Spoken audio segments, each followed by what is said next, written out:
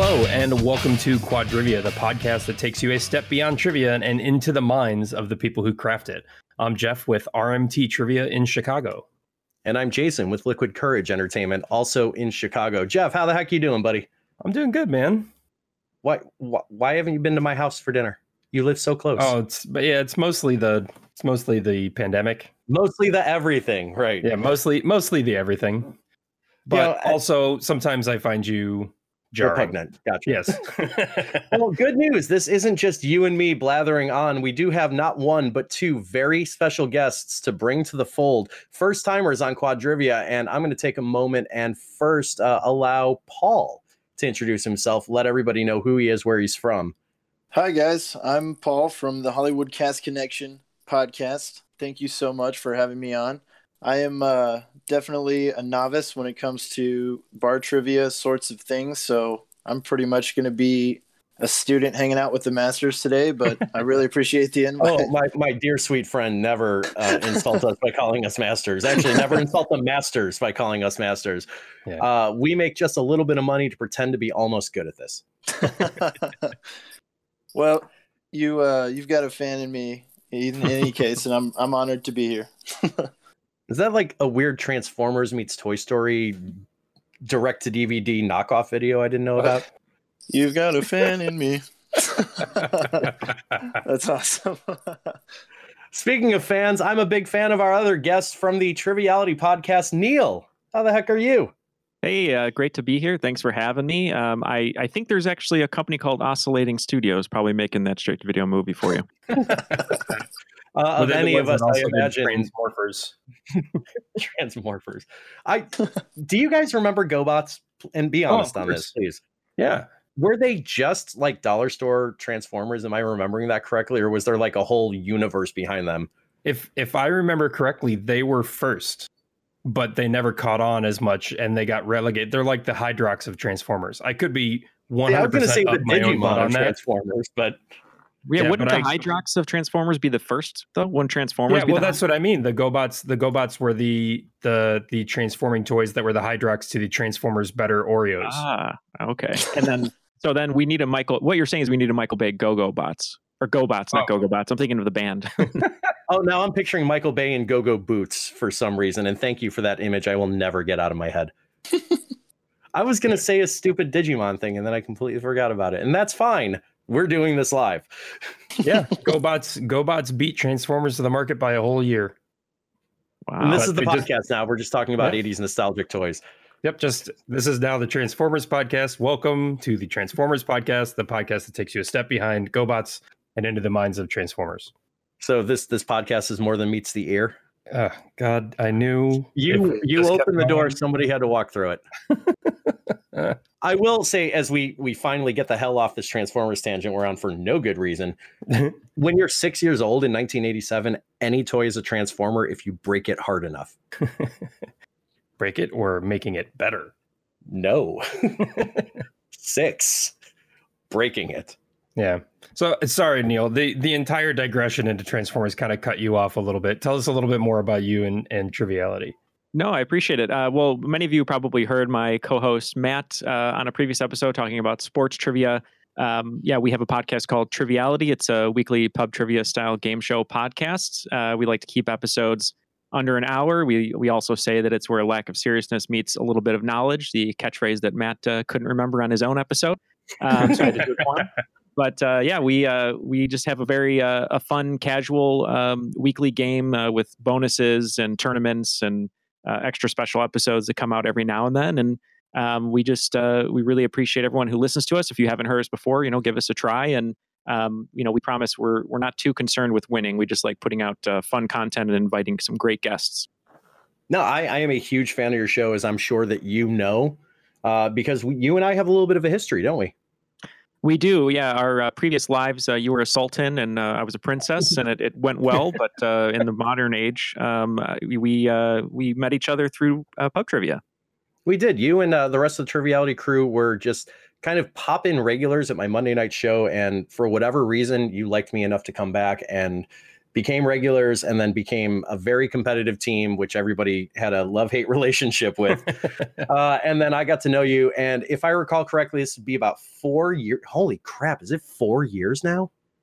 Yeah, so I believe our first episode went up in 2017, and we would have been playing trivia with you, in 2016. And it was such a quick progression as well, because we were playing your trivia every night. The way it sort of started was Ken was like, who's the host on the show and helps edit the show. He was saying, hey, there's a trivia that you might enjoy. If you ever want to go, let me know. And I had gone just randomly without him and really enjoyed your style. I thought the way you write trivia is great. And the fact that it's 60 seconds, to answer a question is more my speed. You're kind of answering off of gut and instinct and not overthinking it. And so I really enjoyed it. And then we kept, we brought Jeff on, we brought Matt on, and then it just sort of snowballed from there. And then we had the pleasure of meeting Jeff and seeing him do his trivia live, which was a great experience as well. He's an awesome writer, and then it kind of just opened us up to this world. And we're really grateful that we were able to make a little space for ourselves. Yeah, can I level with you on 3 separate but related points coming off of that, Neil? Sure. 1, you're more famous than me in trivia now. 2, oh, I don't know about that. Oh no, you super are. 2, that makes me very sad. But 3, I could not be prouder of you and the rest of the boys. I am so amazed by the niche in the space that you have found and kind of exploded. Everybody knew about, years ago, Good Job Brain, and then Trivia Warfare exploded onto the space. I say this with all the praise that you have earned. You are probably, in my estimation, the best straight up trivia game podcast that exists right now. Oh, wow. Well, that's here. Thank you so much. I mean, that means a lot. And, just the compliment that you just paid us, a lot of it is due to your inspiration, whether it was conscious or subconscious. I mean, the game that you provide and the service that you provide, really inspired us and got the juices flowing, so to speak. And, obviously there really wouldn't be a Triviality unless there was Liquid Courage Entertainment, where we were all able to meet together and find that camaraderie to make the show. Oh, no. My rump roast is getting very hickory flavored with all the smoke you're blowing up my ass right now. That said, do you know what my favorite movie-based trivia podcast is? Wink, segue, Paul. That would be Hollywood Cast Connection, and a great jumping off point into the reason that the two of you were selected to be on this episode. Our discussion topic today, my fine feathered friends, is film trivia. Writing questions about all things movie trivia. So I figure we can get kind of a jumping off point on this discussion. And if you 3 just want to tell me, do you like movies? No. No, yeah, of course. No. They are one of the black holes that I fall into when I'm writing trivia. And we've talked about writing to our own strengths before. And there are a lot of times where I'll be like, of course, I'm going to ask a question about the movie BASEketball because everybody has seen that movie and like nobody has. Including but not limited to Victoria Silvstedt, Playmate of the Year, of course. But and that's one of the reasons why I like writing movie trivia so much, is because it has helped me as a avid fan of film and movies to kind of broaden my horizons of what I've seen, what I like to watch and pay attention to. All for the purposes of writing a better trivia game. Hopefully, fingers crossed. Yeah, I echo that statement. I mean, me personally, movies are sort of my life. I do it for work and my career, but also before the pandemic hit, a lot of people go to the gym or the spa or get massages or whatever. But usually, my relaxation space was, in between the walls of a movie theater, like in the dark movie theater, watching a film. So I'm missing that, obviously. But like Jeff was saying, when it comes to trivia, really movies are the only thing I'm good at. Maybe pop culture as a whole, but movies is really my only strong suit. So I'm not really a seasoned trivia player, but I think whether it is answering or whether it's writing questions, for some reason, the only way it makes sense to me is if I can, like Jeff said, make a reference to a movie, or if it's science, geography, history, any question like that, the only way I can get to it is by thinking of a movie that thing happened in. So that's the only way that works for me.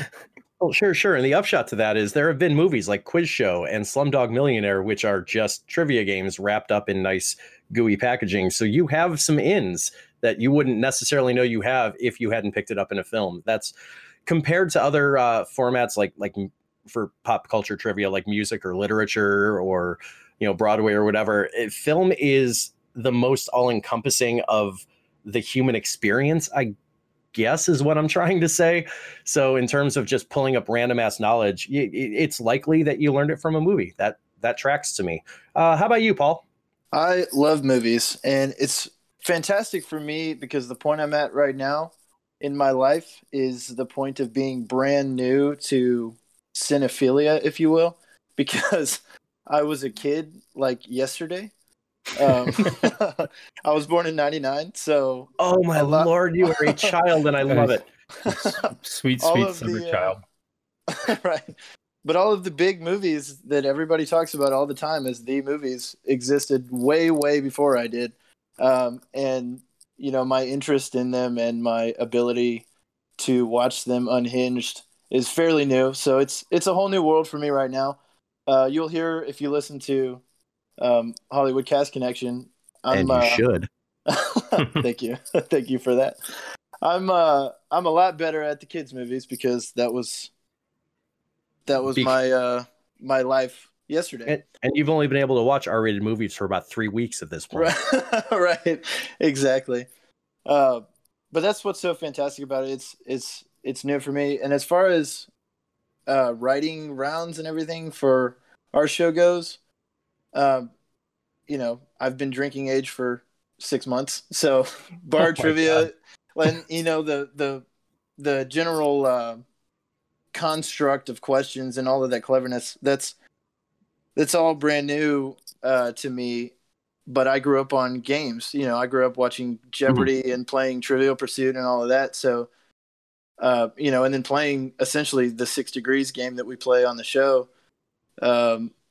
So really, when it comes down to it, for us, everything is already pre-written, basically pre-made. We just pull out the randomness, and it's super fun for me because I get to learn something new from Sam. That's my brother, the other host, who is just a genius when it comes to movies. And I get to learn from him, and he gets to make fun of the weird things I pull out of my head from kids' movies he didn't know existed, and and then we play, little fun rounds at the end that is essentially just more information that was already there that, we'll pull from triviality shows, like we'll pull from their structure to make the questions, or from Complete the List, or we had Quiz Bang Bang come on, and we created I like them. A Bang Bang round, where we said name as many of these as you can in 30 seconds. So just depending on whoever the guest is, we'll kind of construct our special features round based on what their niche is kind of in the podcast trivia industry. And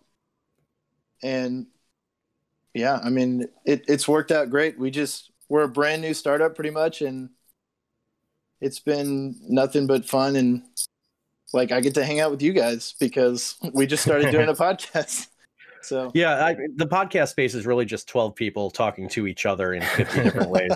It's got to be nice, man. And I just want to get this in before Jeff hops in and derails my thought process. It's got to be nice to not have to write content for your podcast and just pull literally names out of a hat. That's got to be nice.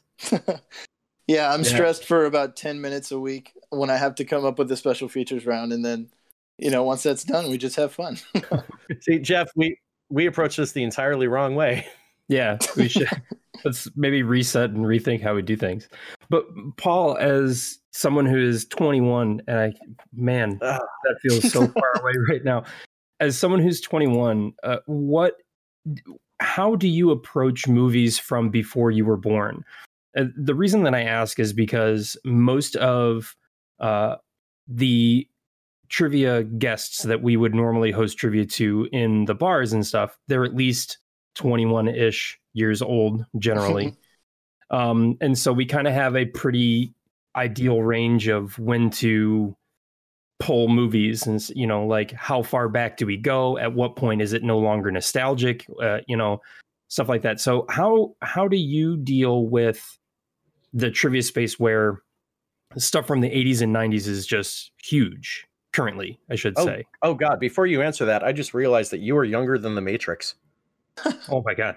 I was going to come in and say that, Paul, no disrespect. When I was singing Good Riddance at my grammar school graduation, it was not because of your birth. Grammar school graduation? Yes. We're surrounded by children, Jeff. Wait, you mean Good Riddance, the Green Day song? Yeah. Oh my God. Which I sang for my 8th grade graduation. And then I believe I sang it the next year in high school. It was like such a big song. And every time I hear it now, after editing it into maybe like a dozen graduation videos over my life, I can't hear it anymore. Oh, I feel so old. Oh my God. My bones hurt more all of a sudden. Anyway, there was a question on the table to Paul before we derailed and hawked him. Something about old movies like those from 1999. Discuss. Yeah, well, obviously, in the pop culture, I've heard about all of that stuff and heard references and titles of movies and things, but I didn't know what any of them meant. I didn't have any understanding as to what the references were. And that's why I say it's so much fun for me now, because now I'm at the point where I can go and watch them and learn and remember all the references that I heard before, and then pull them up as I'm really seeing the things play out before my eyes. And I don't know, it's fantastic to me. I love to learn the culture of the time before me, of the times before me. And I see what you're saying. Of the zeitgeists, I guess. Yeah. And through cinema, especially, because like I go to watch a movie now and I'll sit in the theater and watch the movie and go, oh my gosh, that was so crazy. And then think about, The Matrix or whatever, a movie that came out before I was able to go to the theater, and try to put myself in that headspace, of a person that was sitting in the theater watching that for the first time as a brand new thing, without having to hear all of the references before you ever even knew what it was. Yeah. And I mean, it's just fascinating. I don't really know how else to say it. Some of us learned there was no spoon in real time. Some of us watched all 3 movies, 2 of them in theaters on purpose, and made mistakes. Ooh. Hey, that happens sometimes, making mistakes in movie theaters. George Costanza can tell you about that. I think what Paul was saying, though, is true. I mean, I think zeitgeist is the perfect word. I mean, I'm not going to go too far into the weeds because I'm just a film nerd and especially of history and whatnot. But if you look at all the different periods, I mean, you could write, you could have an entire podcast, honestly, about the silent film era or the golden age, and then the introduction of the Hays Code, where film noir comes in, and New Hollywood, post-classical Hollywood, all that kind of stuff. And there's just so many different avenues for trivia because there are so many ebbs and flows in the way that the industry has worked, that it really is sort of the never-ending source for either questions or just topics to bring up, and the way movies are made and how they're made differently now and all that kind of stuff. So it is pretty fascinating, and I think obviously we're doing a podcast about it today, and you can tell why, because it's important. Yeah.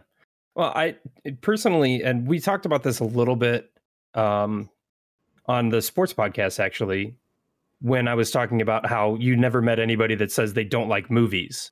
They only like specific movies. Nobody says I don't like movies, period. Itself, yeah. There, because there's people that don't like sports at all, just because there's not a sport that likes them. But because of the wide range, the different genres and eras that have, it's almost 100 years since the very first Oscars. Oh no, they're 1939. So it's 80 years since the very first Oscars. Like 27. No, 27. Yeah, Wings. Was it 27? I thought it was 39. Oh no, I'm thinking. Never mind.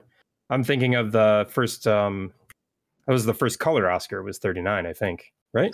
I'm pretty sure it was 29 because my fascination with the zeitgeist will show on the podcast, because I've written games about movies through the decades and awards through the decades, and I'm pretty sure the artist, or I made a reference to the artist from 2012 that went all the way back to 1927, which was Sunrise.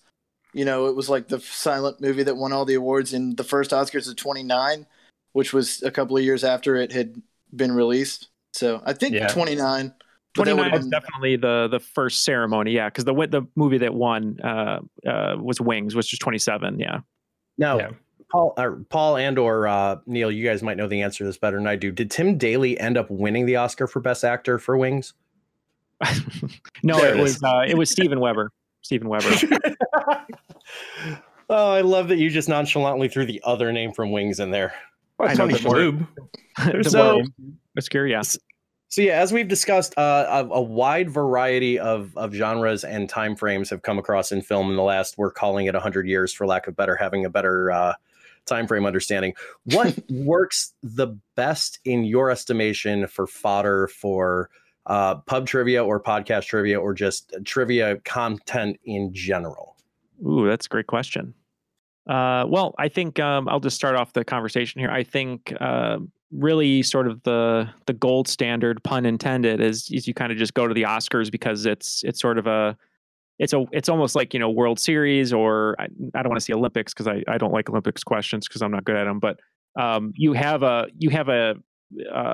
meter for, I guess, for the zeitgeist, like we talked about earlier. So okay, well, Titanic, what was going on during the world then, and it won the Oscar, and the 1998 Oscars, 1997 film, and then you can kind of go from there and go, what happened before Titanic, what happened after? And I think the Oscars are a good way to sort of have that line of thinking in your mind when you're thinking of an answer to a question. So even though sometimes they're really hard, I think the Oscars definitely help. Yeah, you're always in kind of a safe place when it comes to Oscars because, like you said, with sports championships or world capital cities, they're the fairest of fair game in a sense. Yeah. And I think you can always pin it down to going, well, if you didn't know this, I don't think that it was an impossible question because it won 6 Oscars, and it might be before your time, but it's, for lack of a better word, it's fair game. Yeah, and I think what you're saying there too, though, actually is you said it earlier about fair game, about writing questions. I think a lot of times people who write questions, they get worried. Oh, well, is the Cabinet of Dr. Caligari like too obscure, or is Sunrise too obscure? But if you look at the Oscars, really, even though a lot of times the most popular film, quote unquote, of the year doesn't win the Oscar, and sometimes they are more obscure films. If a film does win an Oscar, it's definitely going to be more fair game because it was celebrated by, the community of people who voted on the Oscars and the audiences who watched the Oscars. So it's not like you're pulling, like Salo, a different reference to something only like niche people would love, but you're pulling something that was widely recognized, which I think is definitely fair game.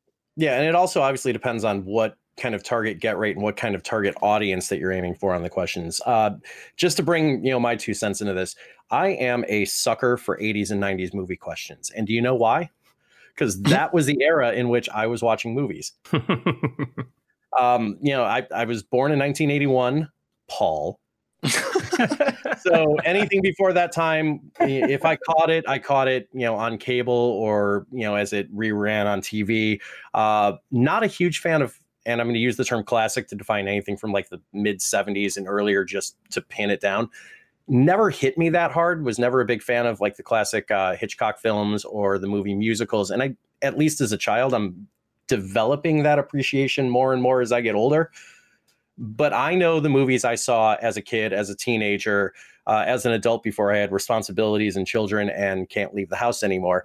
So that like 20-year period, and I will admit to this during my games, is my wheelhouse. I probably go harder in the paint, one, on questions there because I know them better, therefore I assume players know them better. And 2, because I have a lack of options. I can't tell you what a difficult, for instance, Taxi Driver question is. I haven't seen Taxi Driver. I'm aware of it culturally and I know facts about it, but I really couldn't give you much of the plot structure except for I read a synopsis on Wikipedia. Yeah, I know what you mean. And I think one of the hard things I deal with when writing trivia, movie trivia specifically, is, movies really are my only strong suit. And that's the thing that I love. It's all I kind of consume all day.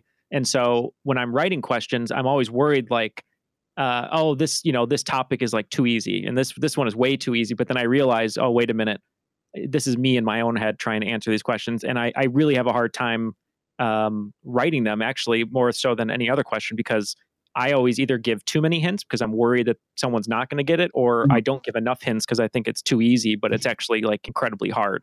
Yeah, I understand what you're saying on that for sure, especially knowing that you are kind of known now more than ever before in the trivia world as the quote unquote movie trivia guy. You and the crew at Triviality have your own specific niches that you lean into very actively in your formats, and you are absolutely known as the movie guy. That's why you're on this episode specifically. Oh, well, so, good. Well, what I'll say to that is a hard taxi driver question would have been, what's the name of the presidential candidate that he wants to assassinate? And that's Palantine. There's a hard one for you. You mean like the suburb, like an hour from Three of Us? Yes, exactly. It's so funny because I always think in my head that it's Palpatine, and I have to remember it. It's not. So. Yeah, I've got to keep in my head, and this is a Chicago trivia problem. I have to keep in my head Palatine, Palestine, and Palpatine. Paul, you know better than I think anybody else how trash I am at 21st century films, which is presumably your wheelhouse for reasons that we've gone into in detail. How do you write questions about, or what do you think, I guess would be a better question. What do you think about movie trivia that leans more in the modern era, questions about movies that came out in the last year or two, that you have this uncertainty that your players or your listeners have even had an opportunity to see the movie? Oh, that is a good question. Our entire show is based on, connections to other things that successful people in the industry have done. And generally, like when I'm writing a trivia round, I'll ask for a guy who starred in something, a guy who directed something, and then try to dig a little bit through their portfolio and pull something that might be more obscure to me, but probably someone else could pick up on. Mm-hmm. And then ask for more, like, we play with the rules all the time. It's not like a set structure for a trivia round. Like on your episode, when we played basketball, basically, and I was asking for a 2-point shot, tell me who directed the movie, and then I gave you a chance for 3 free throws where you told me 3 other movies that they directed. So if you could, click it together to one, you get chance for points on all of it. But I mean, that's just the way that I try to write, because I understand that probably my wheelhouse, considering not just my age, but also the kind of stuff that I'm actually into movie wise, is different than just about anybody else. Okay. I think that's a really great point for all trivia writers. If you find yourself in a place where you're not sure, like Neil was also saying too, you want to add maybe a couple extra clues. With movies, you have this giant web. Everybody that was in that movie, with the exception of people who just showed up, have directed something else or been in something else. And you could maybe, herd the players towards thinking about a specific person by maybe mentioning something else. Like, so there's definitely backdoors into asking about modern cinema that people may not have even seen yet. Like, it is killing me inside that I have not seen Tenet yet. I want to go see it really badly, but I don't want to go to the theaters, and I don't want to watch it on my TV. I want to see it on the theater, but I don't want to go to the theater. So today I learned there was a movie called Tenet. Yeah, the new Christopher Nolan movie. What's funny about Tenet is it's, a lot of people have been seeing it, but a lot of people haven't been hearing it. And that's an inside film joke there. For sound mixing. That I just read on my Facebook feed or my Reddit feed today. Yeah, I was going to say the same thing. Yeah, so that's my biggest bone to pick with Chris Nolan. I won't go too far in a tangent. I won't pull a Jeff here, but I enjoy your tangents, but like 83, I got that one from 670. But no, I was going to say Chris Nolan. My biggest bone to pick with him is he just does not care about his sound mixes, and you can never, fully hear his characters. And I'm sure it's the same article that you were talking about, Jason, that he said he doesn't understand why people are so conservative about sound, which, if characters are talking, you want to hear what they're saying. It is a movie. But yeah. Yeah, that was my biggest problem with Tenet as well, because as soon as it started, I can't say anything about it for you guys who haven't seen it, which it hurts me that you haven't seen it. But let's be honest, I'm not going to see it. Spoil away. No, hey, hold on. No, especially spoil away now. I won't. No, but but the sound, the music is there and the sound effects are there, and then they're talking about things that nobody just naturally understands because Christopher Nolan, and we can't understand or hear a single word that they're saying. So yes, I agree with you. Yeah, and Neil. Well, thank you, and I'm excited to see it as well. I just I had that problem with Interstellar. I actually saw it on 70 millimeter with a great sound mix supposedly, and couldn't really hear anything. But to kind of echo what Jeff was saying, and then to circle it back to Jason's original question, I think the issue with questions of films in the modern era, I don't find any issue with them because I love them, but I really think what's hampering some of those questions from getting through, from audiences liking those questions, is we're really actually, in a new era of content. So there's so much content out there, whether it's YouTube, TikTok, or especially we're in sort of the golden age of television, that everyone is watching this television show or that television show, or watching 5 at the same time on Netflix, and everything is so much easier to consume, whether it's on your streaming apps, that I think a lot of people are spending so much time watching a myriad of different things that the age-old, like, we're going to the movies on Friday night that I used to have, or I'm going to the video store on Friday night to rent whatever the newest release was.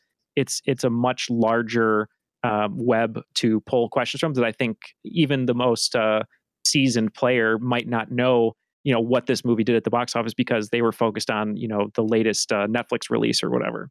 Yeah, I kind of see that as a double-edged sword, though, a little bit, because as you're talking about being in that golden age of like streaming, we're seeing more and more content that is available streaming only and like proprietarily.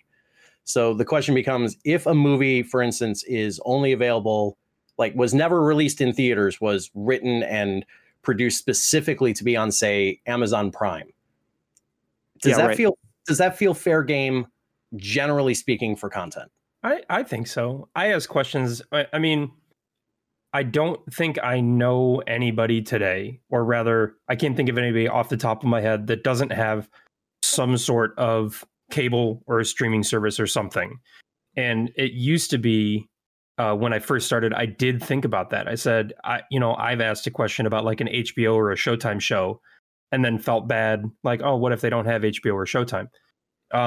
And now, that's a fair point. I've asked plenty of questions about like Orange is the New Black and Stranger Things in a TV context. So I think that does become a bit of a handicap to a single player, like who may not have anybody to talk to.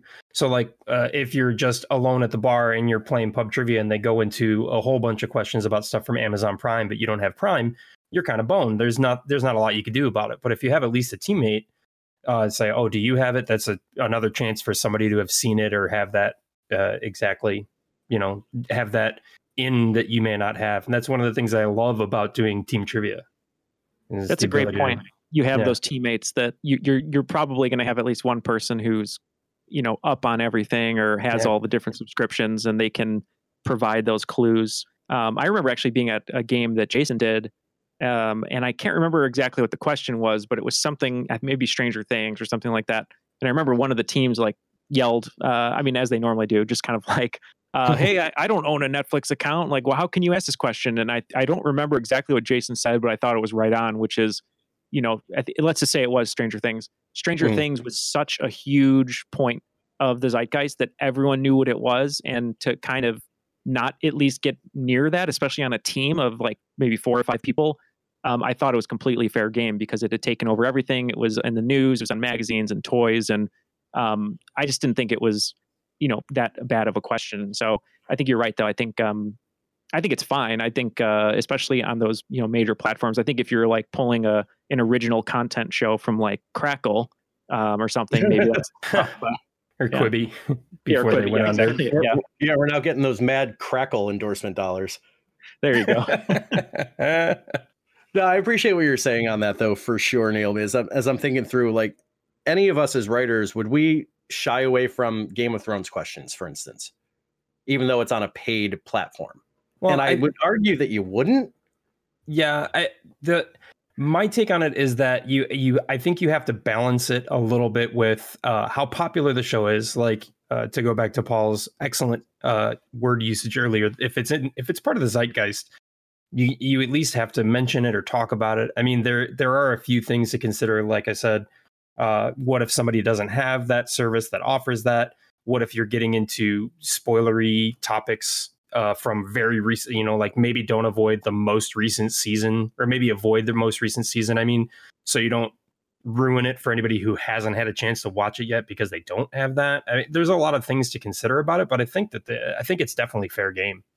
That brings up something really valid. If you want to talk about, in a current events context, a movie, a Shyamalana Ding Dong style movie that has a major plot twist, how do you approach that? And what it like ethically as a writer, how do you feel about writing a question about a plot twist that isn't so universally understood that somebody may come up to you after the fact and go, "Thanks, Dick." Like, is there a ticking clock on spoilers? I guess is the question that I'm putting up to the panel here. I don't have a hard and fast rule about it. I try not to reveal major plot points or anything that is not something, if it's brand new, something that's in a trailer, I think is kind of fair game. I'm scared to think of topics that might technically be counted as spoilers currently, but like, I'm not going to worry about, especially if I'm doing like a theme game, spoilers are out the window. I'll say that right at the beginning. Like, well, actually, here's a good example. When I did my Marvel Cinematic Universe trivia, a couple of, it was last year. Ugh. It doesn't feel like last year, but it was, I had written questions up to Captain Marvel. So Captain Marvel and Endgame were not included. None of that content, which had both come out at that point, were not included in the game at all. And I said that specifically because it was really close to the release of Endgame. So I said, look, nobody has to worry about anything. Might be, I even told a couple teams they couldn't use the team names that they wanted because they technically were spoilers. And so I'll make special exceptions for stuff like that. But generally, I'll try to, if it's more than 10 years old and it's a Zeitgeist-esque spoiler, like, oh, he was dead the whole time. What a twist. One of the ones that have become like memes in their own right, like, Darth Vader's Luke's father. Oh my gosh. Wait, what? Yeah, exactly. Like that's not a spoiler anymore. But I would, even now, don't want to mention stuff from the new trilogy just because there might be people that haven't seen that yet. No matter my opinions on it, I don't want to spoil their first take on a movie just because I'm being thoughtless about writing a question. Right. And that really just kind of applies more to like plot centric questions than it does. Unless there's like some weird surprise actor appearance, and that I guess affects TV more if a character is like written off and then comes back. That's the kind of information that you would have spoiled potentially, or in reverse with like a Walking Dead. With movies being a self-contained kind of 2-hour animal, even if they're part of a larger series, you don't have to worry about that so much. Everybody knows who the cast is going in. They market it based, largely on that. And that information is so readily available on IMDb and on Wikipedia, which leads me apparently to our next topic: sources for content in the film space. Where do you go to look up stuff for movie trivia? Oh, good question. Well, actually, I think there's a lot of sources. I think you can obviously go to IMDb or sites like that just to sort of pull straight information from there. But I kind of feel like it's everywhere. You see a billboard, the billboards for, the Queen's Gambit. Okay, that stars Anya Taylor-Joy. Well, I don't want to write about the Queen's Gambit. It's too new. It's too niche. Then what other movies has she been in? Well, she was in Split with M. Night Shyamalan. And M. Night Shyamalan directed The Sixth Sense, which had Bruce Willis. And actually, I don't have an action question today, so let's talk about Die Hard. That kind of thing. So I think it's like a weird snowball effect that, you can pull it from anywhere. And I think, to your question too, kind of overreaching or whatever, even if something is more current, I think you always have an inroad when it comes to the actors or the director, because normally times, like you just said, they're going to market it towards those people. So whether or not you've seen Avengers Endgame, you understand, oh, well, I know Robert Downey Jr. plays Iron Man, so I can use that as an in, or I know that, Chris Hemsworth plays Thor, and I can use that as a clue or something. So I think using the actors and the filmmakers is definitely helpful. And I also think you can get around spoilers because, to Jeff's point, I think, with spoiler etiquette, obviously, if Avengers Endgame is in theaters, you're not going to want to ask a question that's going to spoil it. Is it 3 months after it's already come down on home video? Totally. I think it's totally fine. And my view is, as long as you're not ruining it for everyone in the moment, that's fine. Like, personally, I wouldn't spoil anything for anyone just because I like that experience. Like, I had Uncut Gems spoiled for me on Twitter accidentally. It was my favorite movie, I think, of last year. And the day before I went to see it, someone on Twitter just said it, like basically what happens at the end, with no precursor. And I read it just accidentally, and I was like, oh, great. That's all I was thinking about the entire movie when I was watching it. But man. Yeah, so I think in that respect, it's rough. But I think, just finding the right time and the right way to do the question makes sense.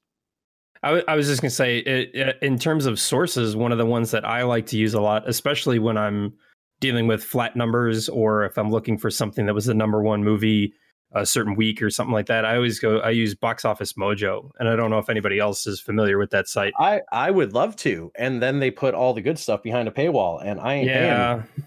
Yeah, that's new and fun. I think it was IMDb Pro now. Yeah. Yeah, it used to be a really good site for all sorts of information. So now it just gives you kind of general stuff, and you have to do the legwork on your own. Oh, you could do so much sorting and filtering. You could find films by genre really easily. I've written a handful of questions about sports movies that were genuinely surprising, because the hook of that was that Box Office Mojo considered, I'm trying to remember what specific film it was that they called the highest grossing sports film of all time. Mm-hmm. And I think it was like Forrest Gump or something they considered to be a football movie or a sports movie because it contained both football and table tennis. Yeah, get out of here. That's crazy. Just speaking of pulling questions, like Box Office Mojo, I think is great. But what I love about what Paul and Sam do on their show is they can randomize everything, which I think might be the cleanest way to do it, because then you're not like, because I'll spend an hour researching something, double researching it, making sure it's correct, and like doing all this other stuff. But what's nice about their show is it just has that informal quality of you and your friend in the car, and it really is kind of all based on your own knowledge, which I think is a lot of fun. I'm not sure if that makes it a little bit easier for you, Paul, or if it is still harder to do like the special features and whatnot. No, that's all I was going to say about pulling questions from places. I mean, I've literally used IMDb or Wikipedia every time I've needed to pull a question, because everything else is in a box. Like, it's there already written and in front of me. And I like that you said, it feels like you're just hanging out with your buddy playing the game, because that's all we're doing. That's what we were doing in the first place. And, I don't know how well that even fits into the pub trivia world, aside from the extra rounds that we put at the end. But that's really all that we're doing. Like, we're hanging out, using information that's already there, like all around us everywhere. So we're not having to really focus in too much or split things apart and create a science of it. We're just sitting there hanging out, talking about what we like. Right. So I want to ask you, because I've appeared, spoiler alert, ironically enough, on Hollywood Cast Connection, and I know what the meat and potatoes of your series is for obvious reasons. But I also know, as you alluded to, that you do a special like finale every episode. I know off the top of my head of one or two formats that you've done with that. Obviously, the research I did going into the podcast, and of course the one that we did, which I was hot garbage at.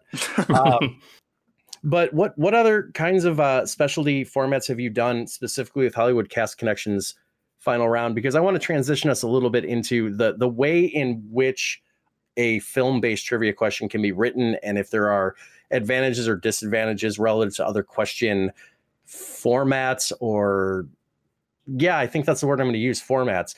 So, Paul, what have you done? Just give us 2 or 3 quick examples of like final round style HCC content.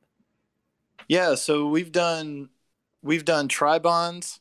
Like if I were to say Guy Pearce and Drew Barrymore and Ellen DeGeneres, sit there and think about it forever, and then beat yourself up when you realize, oh, they've all played characters that had short-term memory loss. And that was that's just kind of a classic. Right over my. I was trying to think of a movie that all three of them were in. Yeah, Ellen DeGeneres obviously makes sense. I don't know that I remember the other two being things, but again, I'm bad at movie trivia. Guy Pearce was Memento, and 50 First Dates. Oh yeah. And Guy Pearce, you could hear in Memento because he wasn't a stickler about sound. Nolan in that one. Oh, you were just gonna beat that horse, aren't you, Neil?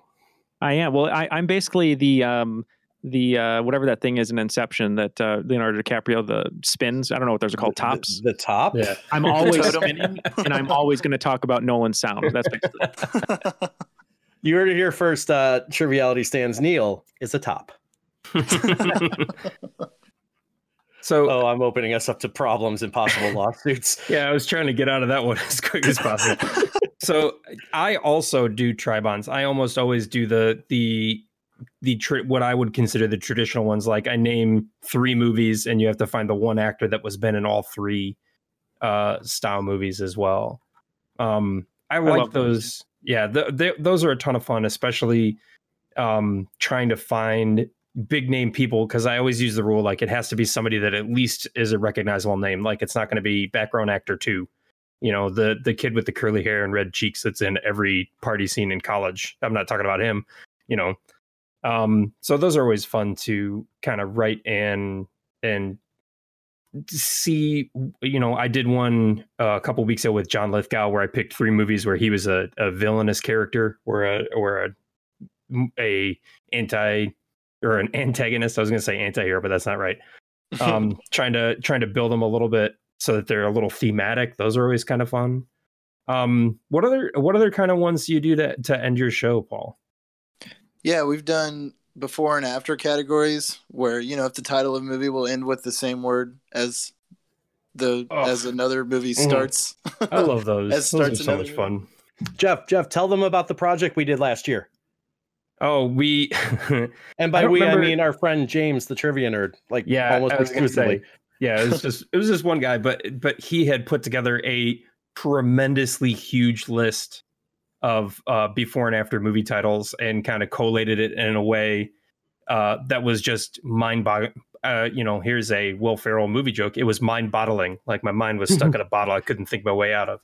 Yeah, if I remember correctly, he downloaded like 10,000 film titles. Yeah, he downloaded from IMDb and then ran them through like a program that came up with combinations that worked. And then we went through collectively and started because 40 out of 50 of them were awful because they were real indie movies, or they would connect on letters instead of words. So it would be like Back to the Future Part 2, Fast 2 Furious or something like that. And you can't do a before and after like that. It feels dirty and cheaty. So we would go through, and as we would use them, we would write in the clues that we had so that collectively in the co-op, we had, a database kind of building of sorts for that style of question. That's crazy. That sounds like so much work, but it also is very fascinating because I'd love to read all of those because I do love those types of questions. The ones that Jeff was saying as well, which you don't normally see, at least I don't, where it's 3 movies and you find the single actor, which I do like those because I love learning or just knowing all the actors that are in a movie, whether they're, the George Clooney's or is it the William Rebhorns, the character actors. I like learning, from top to bottom. And I think even though I'm a spinning top, so I think what's nice about that too is it's just a lot of great ways to pull answers, which the reason I love Hollywood Cast Connection is I think that 6 Degrees game, if you want to call it that, to Kevin Bacon, or just using actors to find other actors in other movies. That's sort of how my brain works. And I think those questions really are kind of in the wheelhouse of how my brain works, which is why I definitely like those a lot. I think I went through my backlog here a little bit as Paul was bringing up his neat idea for a Tribon that doesn't necessarily connect actors. And I found one that I wrote a couple of years ago, like 6 years ago, and I don't hate this question. So I'm going to run it by you guys real quick. Just tell me the specific thing that the films RoboCop, The Crow, and Dreamgirls all have in common. RoboCop, The Crow, and Dreamgirls? Mm-hmm. Ooh. You said it's not an actor, it's a thing, like an idea? Yeah, it's not an actor. I think I have an idea. I don't want to spoil it for anyone. I mean, you can. This is all just banter at this stage. I mean, I believe they all take place in Detroit. Oh, yep, that is the common bond. All three of them are known for being set in Detroit. Or as the French would pronounce it, wrong. Detroit. I was like, wait, which one of the Dream Girls was murdered and came back in a vengeful manner? Yeah, I don't think that describes Jennifer Hudson the way you think it describes Jennifer Hudson. Wait, she was an actress in Dreamgirls. I knew an actress, guys. Be proud of me. Hey! Yay! Especially you, Paul, because you know that I'm absolute trash at this. I am very proud. All right, so you've got questions about plot, you've got questions about actors and directors, which I don't want to talk about. Other commonalities. What other stuff in a film lends itself to question writing? We've done questions based on awards that movies have won, like we talked about earlier, and things through the decades where you name essentially a year and some stuff about some movies and just see what you can pull out of your brain. But it just goes back to all that information that's out there because people did things that we get to learn about and talk about. Awards and I'm trying to remember the other through the decades. Oh, highest grossing, in the box office and things like that. Yeah, that's always a topic of question for me that I feel kind of wiggly about doing, because this is information, this is public access information, but at the same time, unless there's something specifically notable about it, it's just an encyclopedia style fact that you can't necessarily assume people would be able to pin down. So you have to approach box office style numbers in kind of a specific way would be my argument. Yeah. Oh yeah. Yeah, I agree. Because I think it's so tough because a lot of times, if you really get into the weeds about it, I mean, is it box office gross domestically, worldwide? Is it, adjusted for inflation? And I think there's a lot of those caveats that can really screw people up because, two people could be completely right, depending if it is, worldwide or domestic, or, is it Gone with the Wind, or are you saying it's Avengers Endgame? So it's kind of a slippery slope. When it comes to that. And I also think some questions that are hard in the film world are in the Oscar world, I should say, are the fact that the ceremonies are the year after the movies actually were released, which I think can confuse normal people. Oh my God. The ambiguity in the words that you use to write these questions, and people like, and I love you when I say this, Neil, but people like Neil who will catch you out every time there's an actually moment on one of those. You say, wait, so you said 1997 Oscars. Do you mean the calendar year 1997 or the Oscars who came out in 1997? What? And I'll go back to wording and say, and show them that my wording said, when this film won the Oscar in 1997, as opposed to for 1997. There are a couple of those examples that I can think of, just roughly speaking off the top of my head. I got in trouble a little while ago on my stream, and I'm trying to remember exactly what it was. I referred to the writer of a film as the creator of the film when people assumed, when I used the term, created, or, was the source behind, or whatever that terminology was, they assumed I was looking for the director. And I would argue that that's on them for making the assumption. But at the same time, the behind the scenes figure you think of number one when it comes to a film is usually the director, maybe the writer, in some cases, the executive producer. And I know that I have miswritten questions because I've conflated the two. For instance, I think John Hughes is a good example of somebody who has produced some movies that he didn't direct and directed some movies he didn't produce. So when you get into topics about, when you say something like, what Robert Hughes film, you're going to get the ask, wait, when you say Robert Hughes, do you mean he directed it, he wrote it, he produced it? So in some cases, you have to make sure that you can stand behind every word you use. And in other cases, you're being intentionally dickish by being vague, like I do, because I'm a bad boy. Yeah. No, that's funny. And I know that I don't believe there is a director named Robert Hughes, but I'll give you brownie points for that one. Did I say Robert instead of John like twice? Yeah, I had to call you out on it because you called me out saying I was the actually guy. But and it was the 80s. This was the wheelhouse for me. Damn it. I think kind of along those lines too.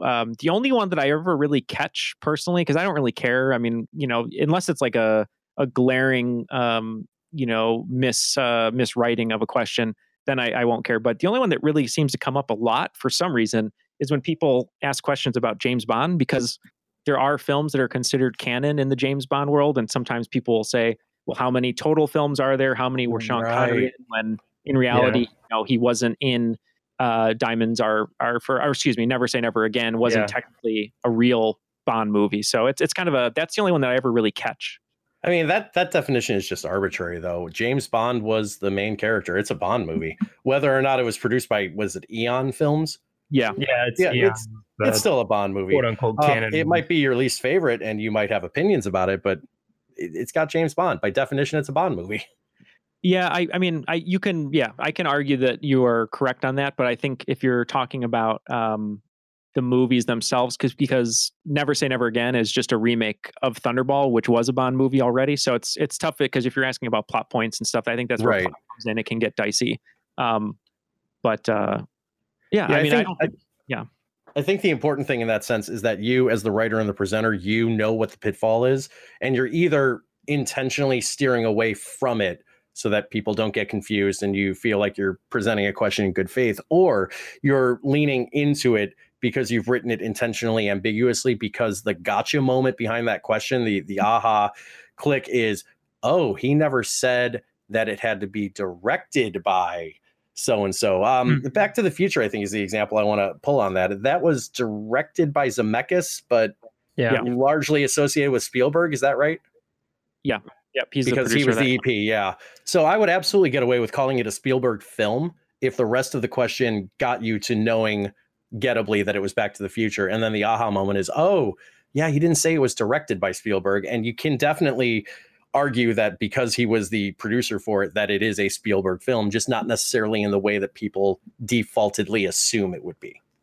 Yeah, and I mean, his name on a lot of the movies he produced in the 80s were, Steven Spielberg Presents. So that's an interesting inroad I think you could take on something like that. And I think, when it comes to film questions too, I think, different crew positions are also fair game, depending if they're well known or not. And I think this is something Paul can speak to as well, because, these are people, from people to people. But when you have a director of photography, a lot of people don't really know what that is, or a cinematographer, they don't understand what that is. But if you, say names like Emmanuel Lubezki or something, he's won multiple times, or you have DPs, Robert Richardson, who've won a lot. I think for diehard fans, or at least close to diehard fans, you can use them to get get answers or get them into a question. I think it's fair game because there's someone like V. Neil, like a famous makeup artist who won the Oscar for Beetlejuice, but also was on Face Off, the reality show. I think to a normal person, I don't really know who V. Neil is, but if you can kind of bring them in with those other clues, I think it's totally fair. Yeah, or someone like Edith Head, or even like special effects departments, like the ones that have like specific like THX, I guess, isn't really its own thing anymore, but you know what I mean, like Industrial Light and Magic, or something like a larger department that gets hired out that takes part in another movie. Those are all kind of trivia nuggets that are maybe a little bit deeper cuts than people are used to, but definitely good trivia fodder. Yeah, my personal take on that, and again, this is coming from me being really bad at this style of trivia, is I wouldn't know the name of the DP. I wouldn't know the name of the sound designer. I barely know composers. I struggle hard with directors. But as long as that's not the fundamental ask of the question, I think I'd be okay in general. Like if you want to talk about, for instance, An American Werewolf in Paris being the first film to ever win an Oscar or Academy Award for best makeup effects, you could mention the name of the makeup artist, and you ought to, because that's the person who won the award. But I think because it's a notable first, you can ask that in the context of it being the first and giving the year potentially, or some kind of other this non-US set film. I argue that if you're asking for that kind of specificity, there's got to be some kind of adjacent in. And again, that's my opinion. That's my mileage. That's how I would do it. Yeah. Well, I mean, I definitely don't ask a ton of questions about technical crew or things like that, unless it's like I said, Edith had like a very famous costume designer that won a bajillion Oscars. I would maybe bring her up in an Oscars game or an Oscars round, but that's not a question I would drop on an unsuspecting regular pub trivia audience that wasn't already signed up to do a bunch of Oscars trivia or something. Let me ask you guys real quick, just as I'm kind of ranting through my head. How do you feel about movie tagline questions? I'm hit or miss. Some of them are indisputably linked to phrasing that they've used on their posters. They become part of the history of that, that like movie. In Space, no one can hear you scream. That's exactly the one that I was going to point out. Yeah, exactly. Because it's the only one I remember. Yeah. So, I mean, ones like that I think are okay. I think maybe did like a matching of taglines to movies, maybe threw in a couple landmines of movies that taglines aren't represented or something like that. Like just some kind of make it fun, like a little game. The single, what movie used this tagline? Unless it's like a fairly well-known tagline, I wouldn't use it. And if it's super fairly well-known, I might use it in an early round as kind of like a softball question. And also just a question where that's all the question is in and of itself is just kind of a boring question. Now, if you did something like Neil and Triviality does, where you do a swing round, where it's purely a mechanics based or a tightly themed topic, you could string 10 of those together and be like, given X, name Y, given the tagline, name the film. Yeah. And you're okay there because you're building a suite of them. But just to stick that in like a general knowledge or even just like a film centric game, unless you can find some other interestingness to it, take it or leave it, It's tough too, because a lot of films have multiple taglines too, which is the one thing you have to watch out for. Yeah, some movies have used, I won't say famously, because if it were famous, they wouldn't have 4 to 6 of them, but like 4 to 6 of them in their marketing phase. So I guess from here, it sounds like we're pretty much good to wrap up discussion. Neil, I know you wanted to throw something around the table real quick before we transition out. What do you got for me? Yeah, I was thinking about just playing a lot of different trivia, whether it's not movie based and there happens to be a movie round, or if it's completely movie based trivia, and just sort of is there a question or questions, maybe even a topic if you want to simplify it, that you seem to always hear anytime there's movie trivia, whether that's a good thing or a bad thing, just a question or topic that always seems to come up. Or maybe one that you like the best that maybe doesn't come up, either one of those. I'm sitting here racking my brain for one. I can tell you the most notable film question I ever got asked, because this thing, and I might have talked about it on the show before, but it stuck in my craw. It was such a just not worth my time style question. It ended up being a film question. I was out to dinner with my family. This is at some chain restaurant years and years ago, and the question came up, and now I remember I have talked about it, but I'm going to talk about it again because it's that kind of garbage. In the film The Wizard of Oz, what was the Tin Man looking for the wizard to grant him? That was the question. That's oh wow. Ooh. What might be the most viewed film of all time? A beloved film for generations, a fact that is as on the face of it as could possibly be. And this host, who I assume didn't write the question, they were part of a brand, had to sit there with a straight face and collect answer slips from 20 tables full of adults and go, hey, it turns out you were right. It was a heart. Like, we didn't all know 4 seconds into the ask. That's crazy. I think my favorite little trivia nugget, I mean, it's fairly well known, but definitely the only 2 sequels that have won the best picture Oscar are Godfather Part 2 and Lord of the Rings: Return of the King. I always thought that was interesting that in the time that we're in now, especially, that we're still going for like newer properties and stuff like that to win the films as opposed to sequels. Yeah, actually, kind of jumping on that point that you just made, actually, was perfect segue to mine. I think the one I hear the most probably is the Big Five, which is, what 3 movies won the Big 5 Oscars, which is One Flew Over the Cuckoo's Nest, It Happened One Night, and Silence of the Lambs. But I think my favorite trivia nugget, which goes to your point, is the actor John Cazale, who's sort of a character actor. He only appeared in 5 feature films in his life, and all 5 of them were nominated for Best Picture. It was The Godfather, Godfather Part 2, The Conversation, Dog Day Afternoon, and The Deer Hunter. Holy cow, that's crazy. Oh, so that actually reminds me that James Dean was only in like 3 feature films. Is that right? Yeah. East of Eden, Rebel Without a Cause, and Giant. Yeah. So that's come up more than one occasion. How about you, Paul? Any chestnuts? Anything you've heard that stuck with you? Yeah, the ones that really stick with me are the ones that I don't know, because when I'm having to answer the question and broadcast my wrong answer to everyone, and I'm so new to it, it hits me really hard. So I remember lots of Godfather questions and kind of Martin Scorsese type film questions that I'm, just now getting into. And I love them, by the way, now that I'm getting into them. But those are the ones that would hit me the hardest, because it was just stuff I wasn't familiar with. It seemed like everyone should know this stuff. Mm-hmm. Oh, I hate that because I'm, again, cannot stress this enough, bad at movie trivia. And I'm playing an online game like Jeff's game, and I look at the get rate on a question I got wrong, and I was the only person who didn't get it wrong or right. I feel so friggin' stupid. Yep. And those are the ones that stick with you, guaranteed.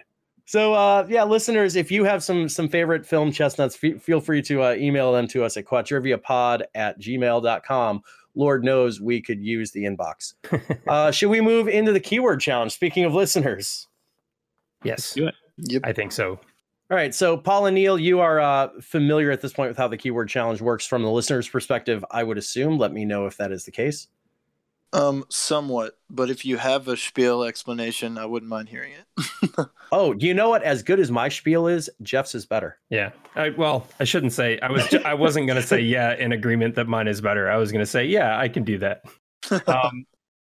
Basically, what we do, we have our listeners send in keywords that they want us to write about. We randomly choose one. And then we take 10 minutes off mic to write a question that includes the keywords somewhere, either in the question wording or the answer itself. I want to take a moment and thank, I know him online as Free Ruckus. He knows himself as Clinton Reese out in Indianapolis, Indiana. He is a member of the trivia juggernauts in Twitch that are known as No Better Social Distancing Than the Atlantic Ocean. I love them unless I'm playing against them. But Clinton has presented the keyword, and if you guys are ready, I will drop it for you. And I hope you're willing to go across the pond, because this one is the Beatles. The Beatles? The Beatles. Beatles. Just so you can't backdoor a question about bugs. Oh, man, I was going to do that. No, he spelled it right, so we got to work with that. All right. So if you guys are ready, I know I am. We'll take our 10 minutes. We will think thoroughly and try to present some good questions when we come back on the other side of this break. Hey everyone, Jason here. While the host and I step away to think about our keyword challenge, we just wanted to remind you can check us out online at Quadrivia Pod on Twitter. On Facebook, just search for Quadrivia Podcast. And you can always email us at quadriviapod@gmail.com. We're always happy to hear from you. And now, back to the show.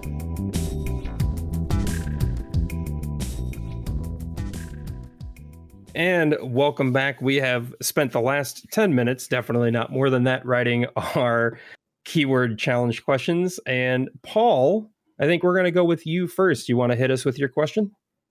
All right. My question is, got to get my presenting voice. No, we already have a Jeff for the throat clearing. You're fine. Oh, my bad.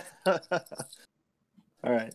Everybody knows George, John, Paul, and Ringo as the four most prominent members of the legendary psychedelic rock band, The Beatles, but it's a much lesser-known fact that Ringo was a ringer who was brought in to replace the original drummer, who was released from the group in 1962 for being, as his name might suggest, better looking than any of the group's other members. What was his name? Wait, is that the actual reason they got rid of him? That was what I found in the 10 minutes that I was looking at. No up. kidding. Why they got rid of him. Like, I absolutely know what this is. I'm just surprised by that fact. Wow. Yeah. Yeah, I know this one too as a drummer, because I feel like if I was in the position of this drummer, it'd probably be a pretty sore spot for the rest of my life. Forever. Yeah. So it sounds like Neil and I have it. Jeff, I can assume, I think at this point that you know it as well. That I too. Yeah, that I too. That I do as well. Yeah, that is of course Pete Best, one of the few people that is often recognized as the fifth Beatle. Yeah, it's him. It's George Martin and who's the other guy? Brian Epstein. I've heard that sobriquet applied to all three of them, I think, and it throws people off. I've had people complain at my live shows because I mentioned, somebody being named the fifth Beatle, and they lock into only that fact, and then they're just wrong, and they should feel bad. Well, I mean, I think if you take the context of it, like, of course, we're talking about the drummer, so that's going to be Pete Best. Or if you're talking about production, it pushes you in different directions. So there's ways to, if people want to have a problem with it, it's like, hey, learn more about all three of the fifth members of the Beatles, But, I digress. Wasn't there another bassist as well originally? Stu Sutcliffe? Yeah, there was. Yep. That's ringing a bell too. I'm sitting here in my archive right now trying to find a version of this question that I had written earlier this year. And because I'm a dick, it was a douchey trick question. And it basically asked you, what music act would you potentially have been surprised to hear if you ordered a record titled Best of the Beatles in 1965? God. Because I love that story. He released an album of his own work. He titled it, and he could legally, Best of the Beatles. And it saw a huge explosion in sales because people thought it was a greatest hits compilation. The other Beatles name that gets tossed around a lot is Billy Preston. He's the only person that's not a member of the Beatles that was ever credited on a Beatles track at all. Is that Billy Preston Esquire? No, but yes. Yeah, you might as well. Why not? That is Billy Preston Esquire. And he was excellent. Not the best, but we already established that. So let's pros and cons this question. I would say, from my experience, the fact behind this is a little bit of a chestnut, not a criticism, but it's just the difficulty rate is not as high as some trivia events would necessarily go for Beatles logic. That said, I love the wordplay with the fact that Ringo was a ringer. I tip of the cap to you, because that's a terrible pun that's right up my alley. Thank you. I appreciate that. Yeah, I love little puns like that, little jokes. I think my only real criticism at all would be the use of psychedelic rock band, but that's just me being pedantic. Because I mean, they definitely were at times, but I wouldn't necessarily say that that's what they were. But I don't think you need to describe the Beatles too much. Of the 37 things they were, psychedelic rock band was definitely one of them. That's up there. But overall, I really like that question. It was, as Jason said, it's definitely very chestnutty. So a lot of frequent trivia goers are at least going to have that name bumping around in their punch bowl for sure. Mm-hmm. And that reminds me to ask, Paul, coming from Hollywood Cast Connection the way you are, that is a trivia podcast that isn't structured the way a typical trivia podcast is. Do you have a lot of experience writing trivia questions at all? Or was this kind of I don't want to say a first time thing, but close to a first time thing for you to have to write a verbose pub quiz style trivia question? It may be the first one I've ever written. Well, then print it out and frame it, baby, because it's good work. That's a good one. And so proud of you. Taking all of my self-control to not sing feels like the first time. See, if that's a foreign reference for you, Paul, I'll explain it after the podcast. That makes me think of in Superbad when Jonah Hill is talking to Michael Cera about the guys that the girl that he likes has dated, and he mentions one, I forget his name, but he's like, have you ever looked into his eyes? It's like the first time I listened to the Beatles. Ooh, good pull there. Should I go into my question and hope that it's halfway decent? Yeah, sure. Hit us. All right. Here's what I'm bringing to the table. Nobody has had more number one singles on the Billboard Hot 100 than the Beatles, with their 20 all time. But what cherished artist whose name is found in a Beatles song title leads all artists with an astounding 50 number ones on any single Billboard chart? Ooh, nicely worded question there. Thank you. I love this question so much. I love it. This feels like a me question all over, and not even like a podcast me question. Like I would have written this for my standard pub quiz style question. This feels me. Yeah. Yeah. I mean, I know the answer, so I will abstain. Yeah, as do I. Paul, do you have thunder on this? Do you have a thought? No, I definitely don't know it. Hey, I'll take it's not 100% get rate on this. Anything jump out to you? Any guesses you might have? And we'll go from there, Paul. Eleanor Rigby. Well, that is a song that has a name in it. Yep. Cherished folk hero musician Eleanor Rigby. Yeah, I like the double clue. I like the hidden clue with Cherish as well. But of course, the question is referencing the song Lady Madonna and the artist Madonna.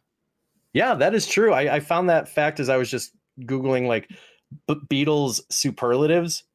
Mm-hmm. I was looking through some of their song titles, and I don't know. I kind of approached this from multiple directions, and it hit somewhere in the middle where I was looking up, Billboard superlatives plus people mentioned in Beatles song titles, and I Googled Madonna Billboard superlative, and apparently in February she had her 50th single to hit #1 on the Hot Club Dance or Hot Dance Club charts. The second place, as far as I can tell, I think is George Strait with 44 on the country chart. That is tremendous. That is so many. Yeah, she is still going. She has released a pair of singles in 2020, which means her career, as far as Billboard is concerned, is almost 40 years long. Good Lord. Wow. And she doesn't look a day over whatever age she is. Don't sue me. Well, she's really the queen of reinventing herself, I think. I mean, I feel like so many artists after her have followed that protocol. I mean, Lady Gaga and Beyonce. I mean, everyone sort of reinvented himself. So yeah, pretty influential. Yeah, she's a little Bowie-esque in that regard, I'd say. Yeah, nice stepping stone between like a David Bowie and, as you mentioned, like a Lady Gaga. I find her to be a lot more transformative than, say necessarily a Katy Perry, no disrespect. Maybe a Taylor Swift, I think, is, if not Lady Gaga, the most transformative artist of the last decade, musically speaking. I have small personal opinion on this one. I think Radiohead's turn from OK Computer to Kid A is maybe the biggest 180, but they didn't do it so many times. Like that one just came so far to left field. Well, not really, but that's me being silly about Radiohead, who I like a lot. But yeah, also nobody knows them for anything but Creep anyway. Yeah.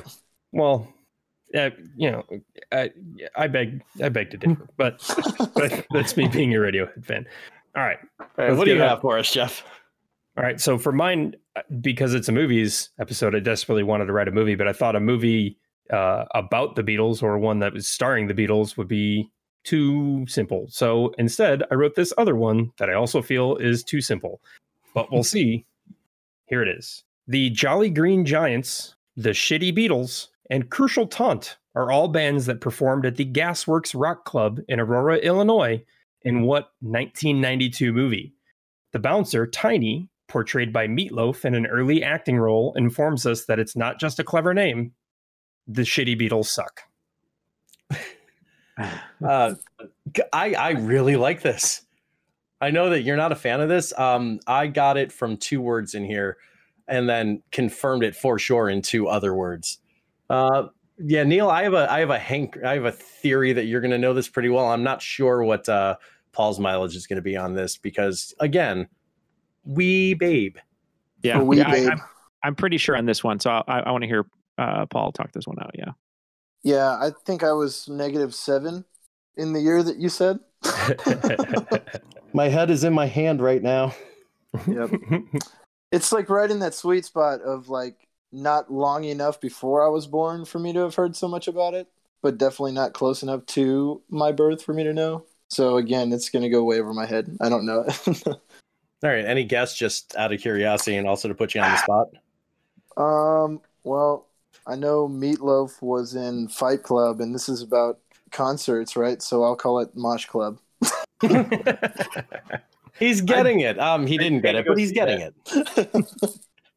That's the little-known sequel that nobody talked about because they followed rule number 1. Yes, and 2. All right. Should I spoil it for everyone? Yeah, well, I have to dip my Stan Mikita donut here first. Okay, go ahead. your jelly puck. Yeah. As I try to explain to people on Twitch now that I've made the move more nationally, pop culturally speaking, where I live in the state of Illinois is about halfway between The Blues Brothers, and Wayne's World. This one is Wayne's World. Yep, that's your correct answer on this one.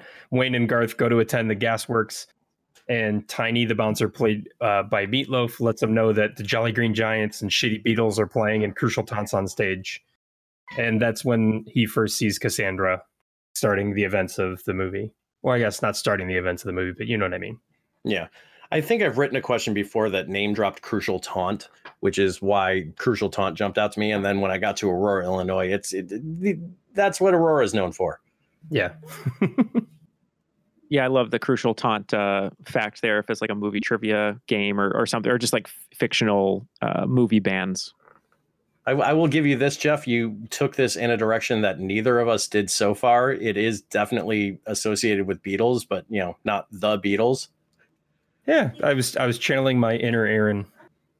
You didn't take us quite down the garden path, but you took a slight left turn at Albuquerque, we'll say. Oh, I'm not as good as at the garden path style questions, but any other thoughts or critiques on that one?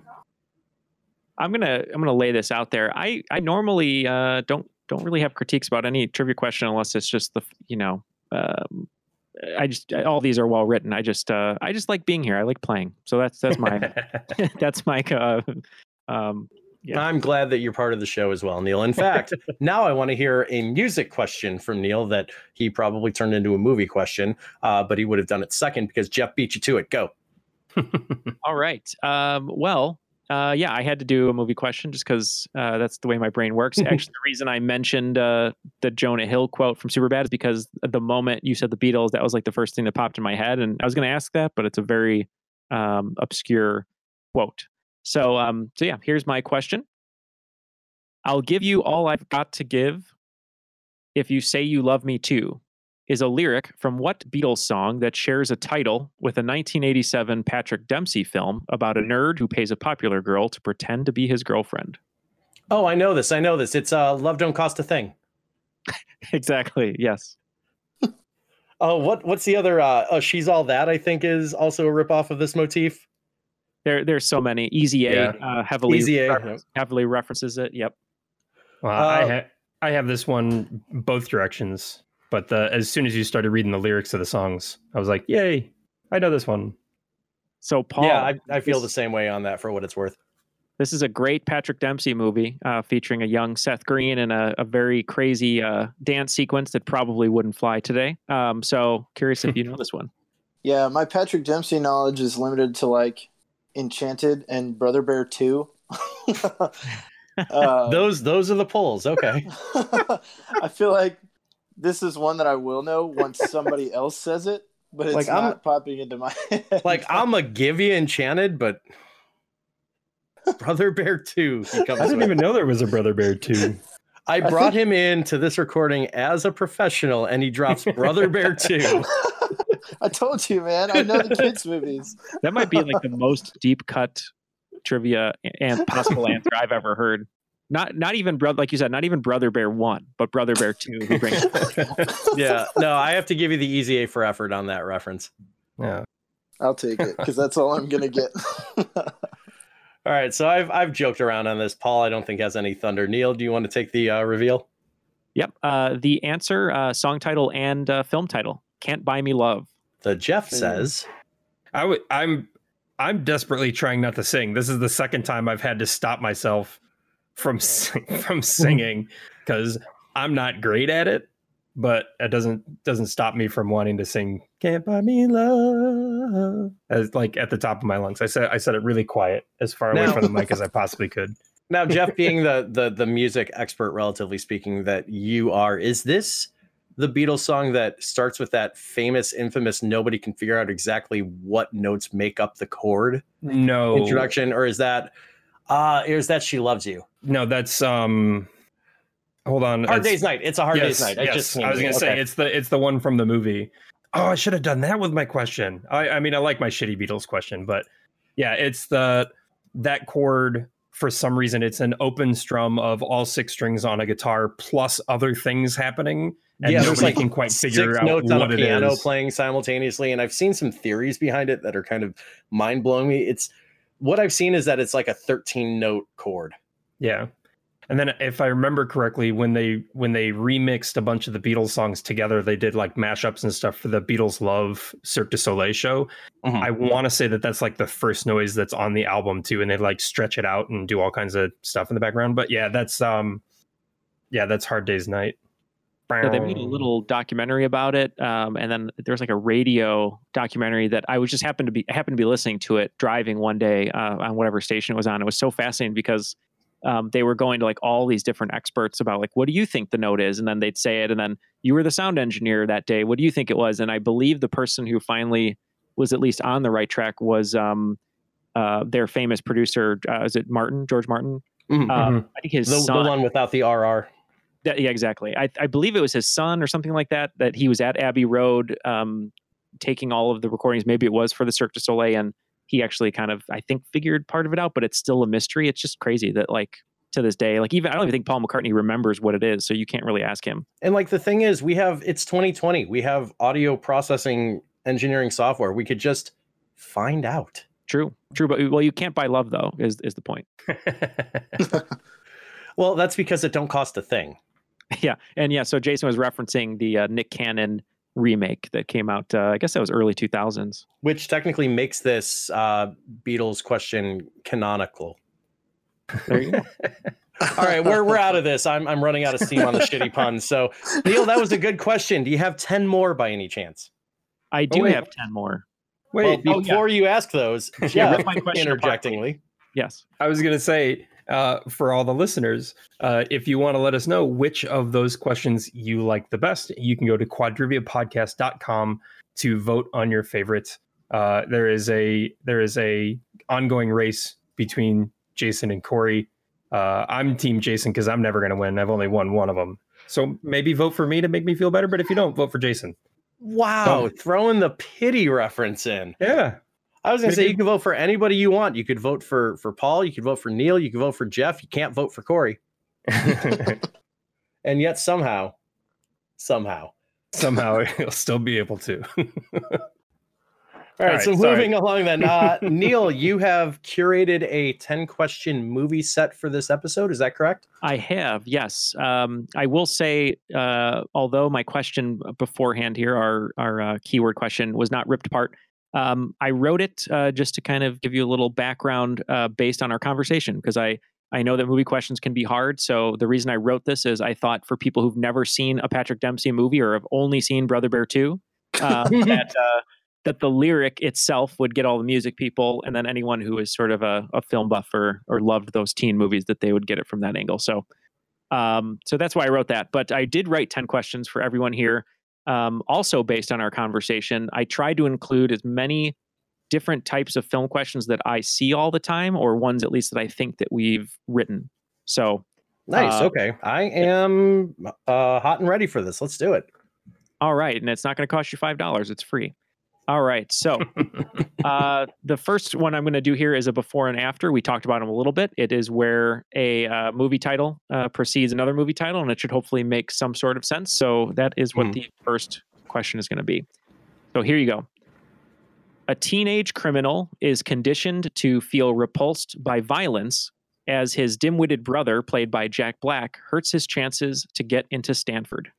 Oh, I'm picturing that second movie, if I can remember. I have it. I think I've got it as well. Is this, and Jeff, you can back me up on this because I'm going to feel really stupid if I get it wrong, but is this something to do with the Northern Midwest on that back half? Nope. Shit. So. Okay, so it's not Rushmore. Okay. No, it's not. Ah, crap. I know the movie, but I'm blanking on the name. Paul, save me.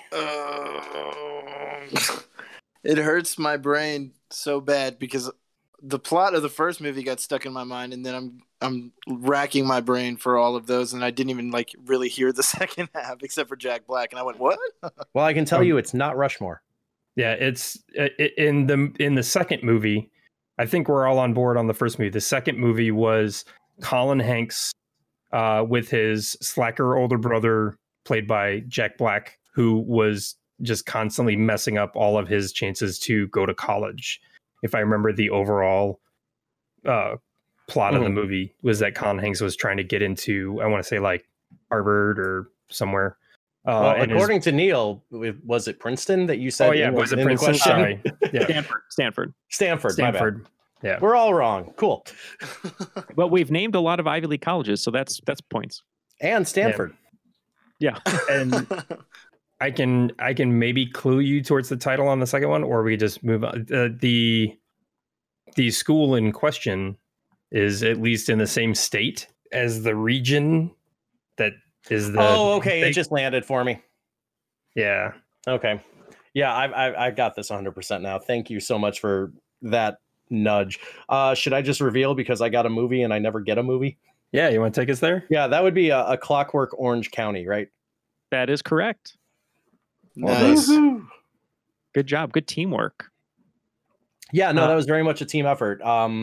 Jeff got me part of the way there. I was able to lock down the thoughts that I had, and then Paul. So this because it wasn't Brother Bear 2. It wasn't. So this next question is a tri-bond, and Paul had mentioned them earlier. And the way that Paul seemed to write him, or at least was mentioning him, is he actually did 3 people or 3 actors and something they all had in common, which was a loss of memory, which is a little bit of a deeper type of tri-bond. This is more of a traditional one, which I'm going to give you 3 actors, and I just want to know what film they all appeared in together. So here are your actors: Vin Diesel, Ted Danson, Giovanni Ribisi. Got it. I know what it is. I almost have a guess on this, but the Ted Danson isn't ringing a bell. I think I know a film that both Vin Diesel and Giovanni Ribisi were in, but I don't recall Ted Danson being in it. So I'm really, really kind of skittish on throwing it out there. I don't specifically recall Ted Danson in it either, but it's definitely the kind of movie where somebody like Ted Danson or Paul Giamatti or someone else might just pop in, unless I'm completely wrong, in which case I'm going to stop talking. I think we're on the same page on this one. I agree that specifically this movie has a ton of those type of roles in it. Yep. Is this basically Shitty Wall Street? Am I thinking of the right movie? Is that Boilerplate? Boiler Room is what I'm thinking. Boiler Room. And I know that's got Giovanni Ribisi, and I thought it had Vin Diesel in it. I thought it did too, but that's not the one. Okay, then I don't have anything on this one personally. Paul, you want to take us there? Yeah. Is it Saving Private Ryan? So Paul answered Saving Private Ryan. I will say my favorite tri-bond questions always have 2 actors who were in a separate movie to trick you. And Jason usually by Steven Spielberg.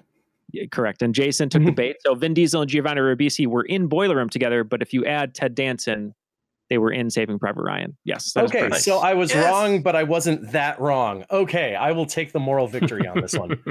Yes, you went exactly where I wanted you to go, and you all answered it. The reason I put this one in here, obviously, I love Steven Spielberg, a motif on Triviality, and also we just had Veterans Day, and it's one of the best war movies of all time. So had to put that one in here. Oh, good one. Yeah, you threw me off. I would have been, if I were on a team with people who, like me, didn't know movies that well, I would have been talking us into. I swear they were both in Boilerplate night or Boiler Room. now I got you got me doing it, damn it. And I wouldn't say dead to rights, but the teammate I would be in that moment is, look, it's either Boiler Room or we're not going to get the point. And fun little fact there too, that movie sort of launched Vin Diesel's career. Steven Spielberg had seen one of his independent feature films and wanted to put him in the movie and kind of helped him a little bit with his career. So there you go. You actually just unintentionally reminded me of one of my favorite film trivia chestnuts going back to our roundtable discussion. Vin Diesel, the voice of the Iron Giant. I love that movie so much. Oh, wow. That's correct. Superman. Love it. Sorry, I'm going to get all teary-eyed over here. Neil, give us another question before I start crying. All right, so while Jeff cries a little bit, we're going to go to number 3. So the background on this one, I've never really tried out for game shows or anything like that. I know a lot of our listeners, a lot of listeners of this show, I'm sure, have been on game shows, tried out for game shows. I haven't really done that a lot, but the one time that I did was right after high school. Who Wants to Be a Millionaire? Maybe it was college. I can't remember. They were doing a Who Wants to Be a Millionaire Netflix run or special. And I was like, if there's one television show that I'll be able to actually compete, it would be a movie themed Who Wants to Be a Millionaire. So I went to Medieval Times. Holy shit. Sorry, continue your story. I was just about to say, my fiance and I were at that same thing. We were probably sitting right next to you. Oh my God, that's great. No shit. I wanted to say Medieval Times before you did, so I could prove that we were there too. That's so great. Yeah, so I don't remember the exact year, but it was Medieval Times. And I remember you had to take a regular millionaire test and then a movie millionaire test. And so I was only there for the movie one. So I completely bombed the regular one, which makes sense. But the movie one, I think I only got one question wrong. And then they bring you to the producers. You meet the producers. They go over your score. And then you say, hey, we'll let you know if you make the show. And I guess I wasn't impressive enough because all I got was a magnet. I never got called to make the show. But this was a question that was on the quiz. It might be reworded a little bit after 10, 15 years of misremembering, but it's basically the same question. And that's why I'm including it. Long story short. So here it is. Action heroine Ellen Ripley, a warrant officer on the USCSS Nostromo, is portrayed by what actress? Okay. I got it. Yeah, it's a I don't know how to phrase it. It tells you what it's doing style question. There's no neat hidden information or like weird mechanic. This is a Trivial Pursuit style trivia question. And not to say that it's a bad one, but that's kind of what it is. That said, yeah. I know it, and that tells you where we're at on this one. I liked the question because I actually know the answer. I find I like questions I know the answers to as well, as a general policy. Yeah, and I will say, when I write questions, I always include many, many clues, as we've talked about. And this one I only wrote this way because it was the way it was written to me on the Who Wants to Be a Millionaire quiz, which was very clinical and straight. So I had to throw one of those in here. Yeah, no, it's definitely, as you said, a millionaire style question as well. Paul, what do you got? Sigourney Weaver. That is correct. Sigourney Weaver. Yay. All right. Yay. So this next one is a little more of what Jason was talking about. It's going to have a little bit of fun and something I'm very bad at, which is math. Oh, no. So I am here for this. So I often see movie questions that deal with math. And so I wanted to include one of these. This is one that I've seen at different trivia events. So here you go. It's a little bit of a mouthful, but I think you'll be able to figure it out. Take the number in the title of the George Clooney, Brad Pitt, and Matt Damon Frank Sinatra remake. Add the number in the title of the Yul Brynner, Steve McQueen, Eli Wallach, Akira Kurosawa remake.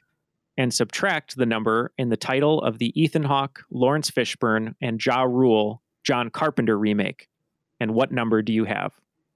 I think I've got it. I've definitely got the first part. It's one number or the other in that second part, and I'm blanking on the third. Okay, I think I got it. Let me walk you through, make sure that I'm not too far off on these. Yeah, sure. The first one was Ocean's 11. That's the Frank Sinatra remake. That one's that's the open door to welcome you into the question. The next one is the Magnificent Seven, because it was based on Seven Samurai.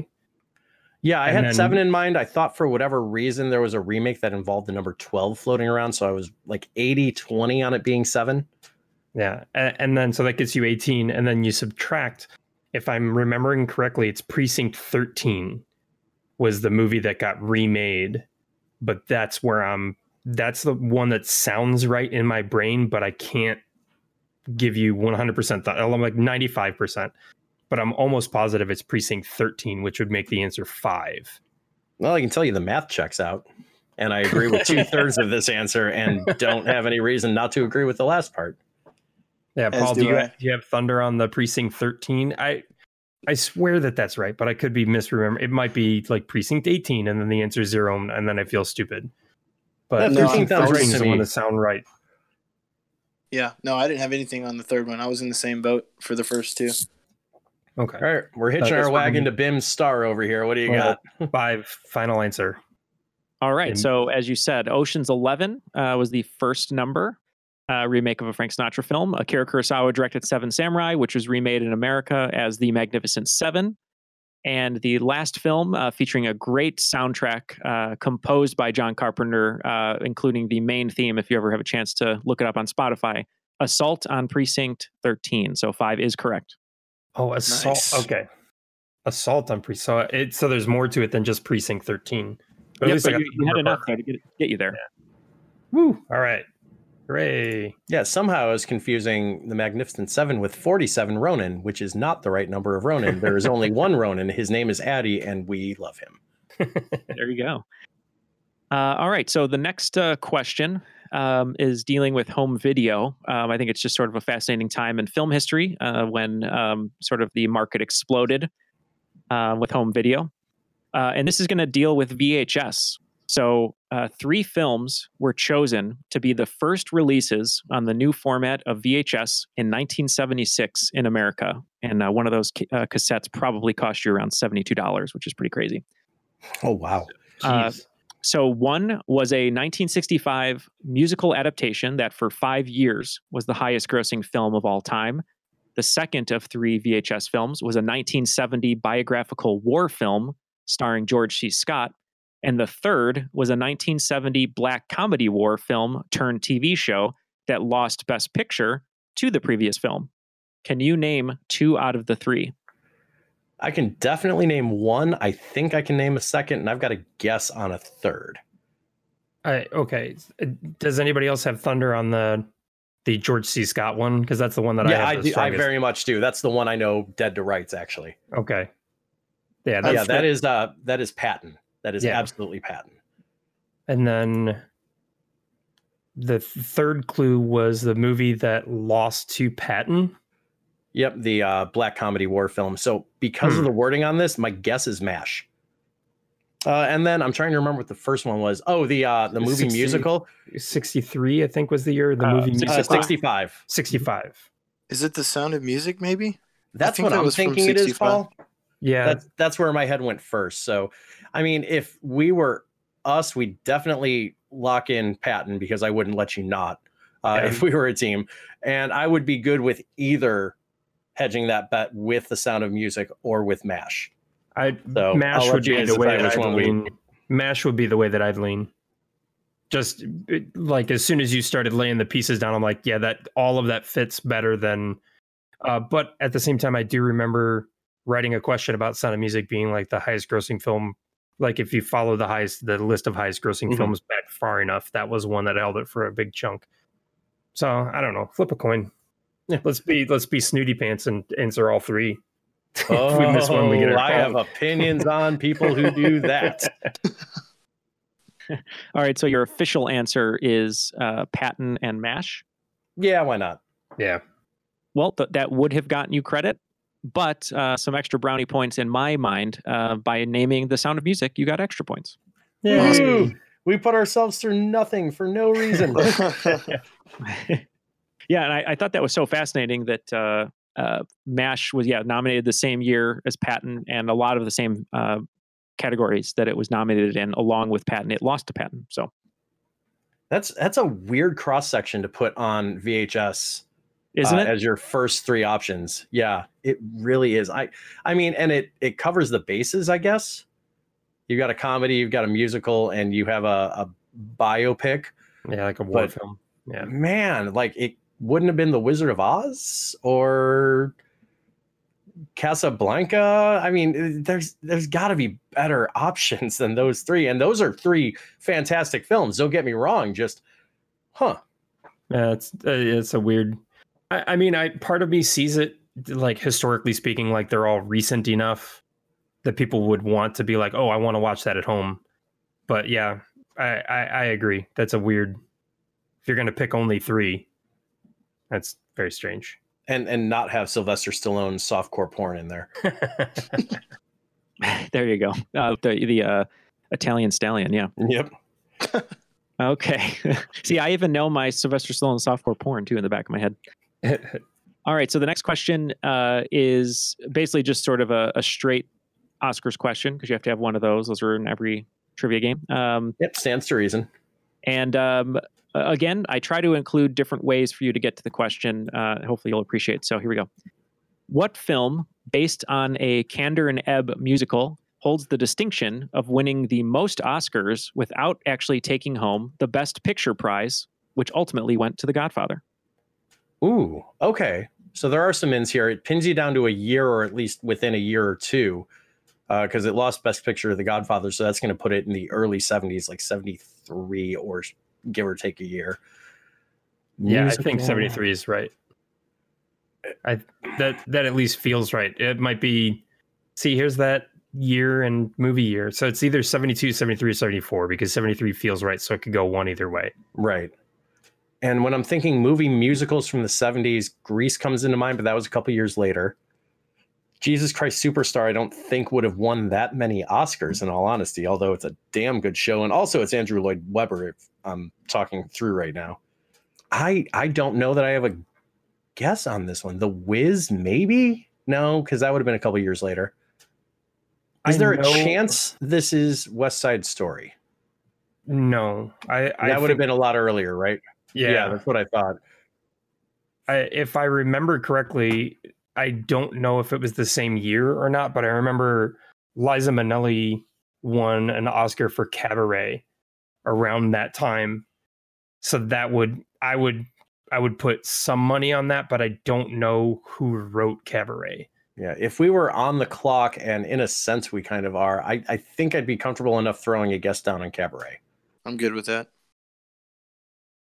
All right. Well, West Side Story was a 1961 film, and have to mention it that it is being remade by Steven Spielberg and was going to be released December 18th of this year, his birthday, but it will be released next year.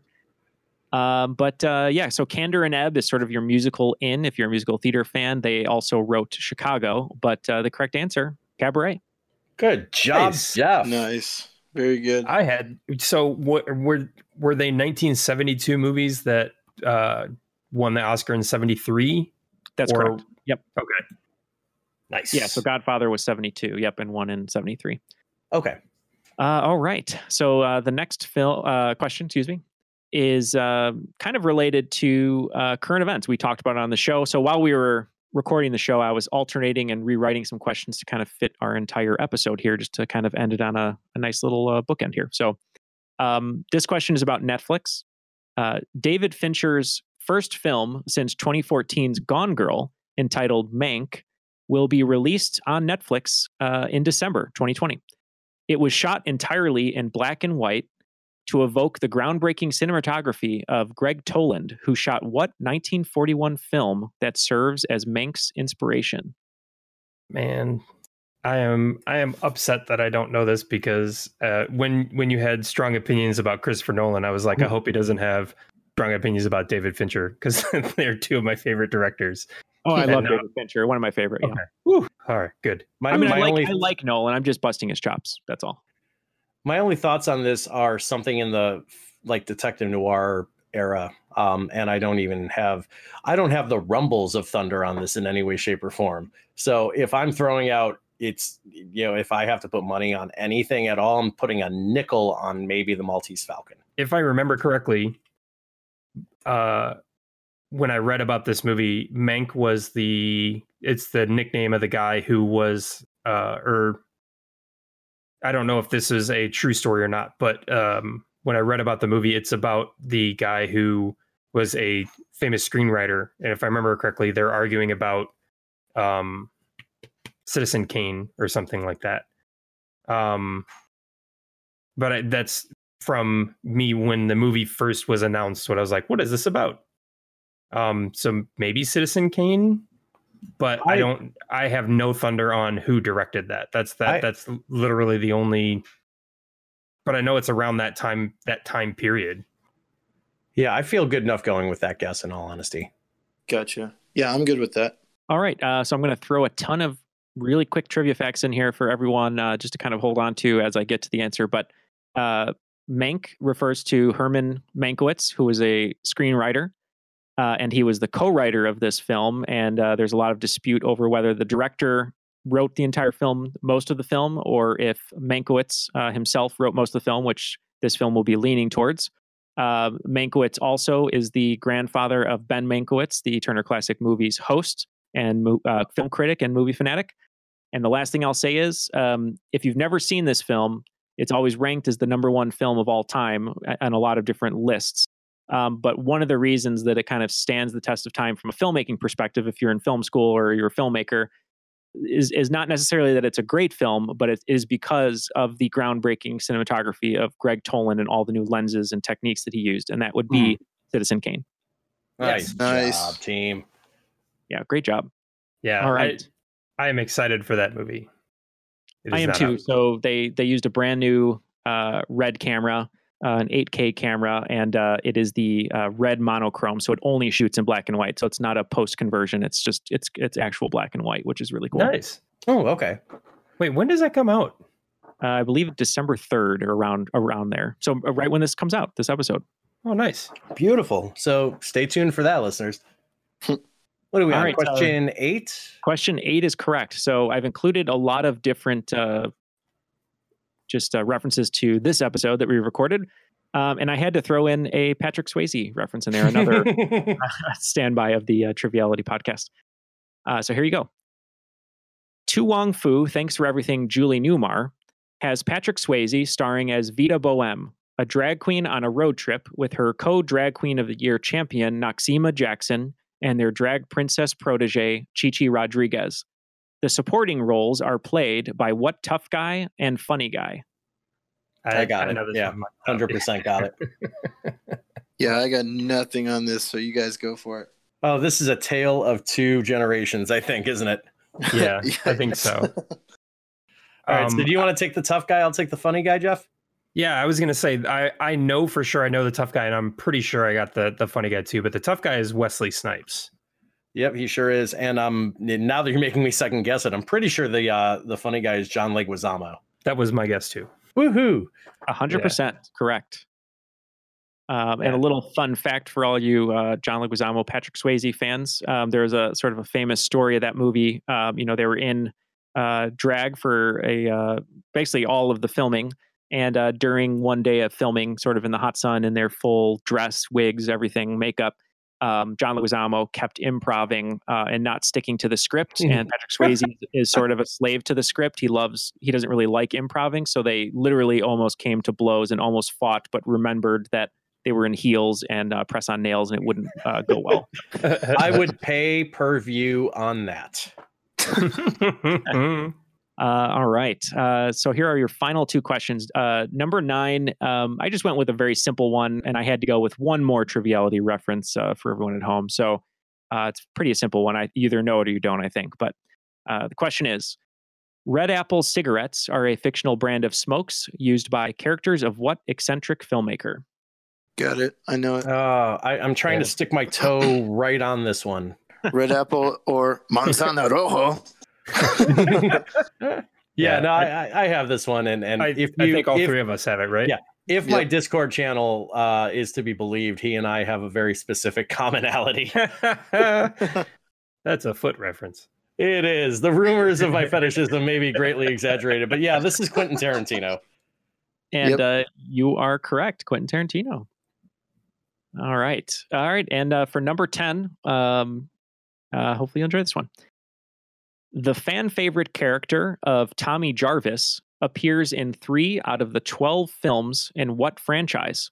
Actors who portrayed him include Corey Feldman, John Shepard, and Tom Matthews. 12 films plus Corey Feldman. I know that name. Yeah, why is this not jumping out to me? Is this possibly, Jeff, a horror franchise? Because those tend to go like 12 damn films. Yes, it's Friday the 13th. Sorry, I didn't mean to. I didn't mean to jump to the presses with the answer. Yes, that's it. He's in Friday the 13th. So who's Tommy Jarvis in that series then? If I can't remember which one Corey Feldman was Tommy Jarvis, but he just keeps popping up in. I want to say it's all the way at the end. Is he like a wink to the audience kind of repeating character? Yeah, he's, if I remember, because when I looked him up for Halloween Trivia, he's one of the few characters that has encountered Jason and lived multiple times. And I don't remember where he ran into Jason the first time, and I couldn't tell you which one Corey Feldman portrayed him, but I want to say it was all the way at the end. So like, what's that last one called? Freddy versus Jason: The Final Nightmare.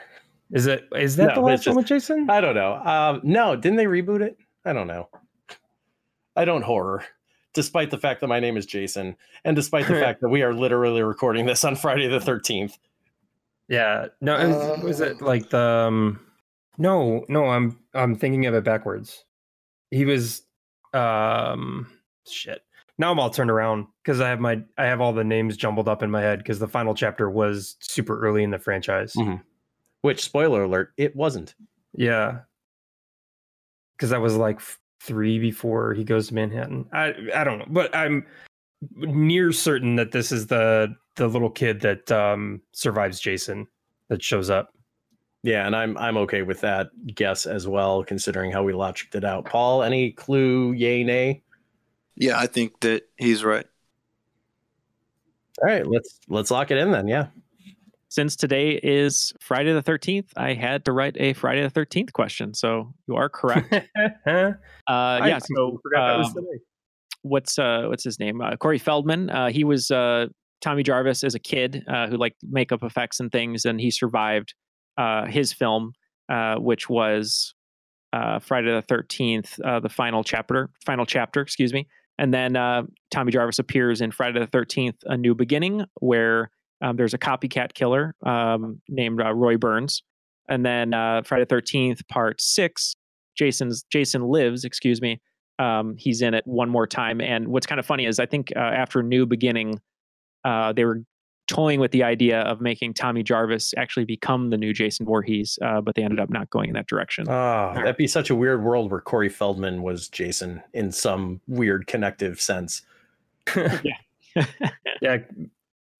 I have a really good friend who is a horror movie aficionado. So if he heard me stumble over all of that Jason lore that I just could not put together, well, I'm sorry, Jake the Snake, and I love you, and I miss you, and we should hang out, but after there's a pandemic. Yeah. Really good round, Neil. Thank you so much for providing that. I love that you went like 10 different formatted directions on movie stuff. I think it puts a really good pin on this episode in general. So I definitely want to thank you for the work that you put into that. I don't feel as stupid as I could have in film trivia from Neil Fisher, the guru of online and non-local film trivia. So thank you for going a little easy on this poor old man. No, it's my pleasure. I'm glad that you liked the way that I wrote them. I just wanted to make sure that I tried to cross every T of the type of movie trivia out there. And like I said, it's really hard for me to write trivia for movies because I never know if it's too hard or too easy. So I throw so many clues in there, but I'm just glad that you all were able to pick those up. Well, thank you very much for those questions, Neil. And thank you, Paul, for stopping by with us tonight as well. Let's tell everybody where they could find you when we are not podcasting and such. I've been Jeff with RMT Trivia here in Chicago. You could find me on all the social media places. Just search for RMT Trivia, and I also stream on Twitch on Wednesday evenings now. I've been saying Thursday the last few episodes, but now it's Wednesdays. I promise it's Wednesdays at twitch.tv/RMT Trivia. I'm Paul at Hollywood Cast Connection. You can find us pretty much wherever podcasts are. We release a new episode every Monday.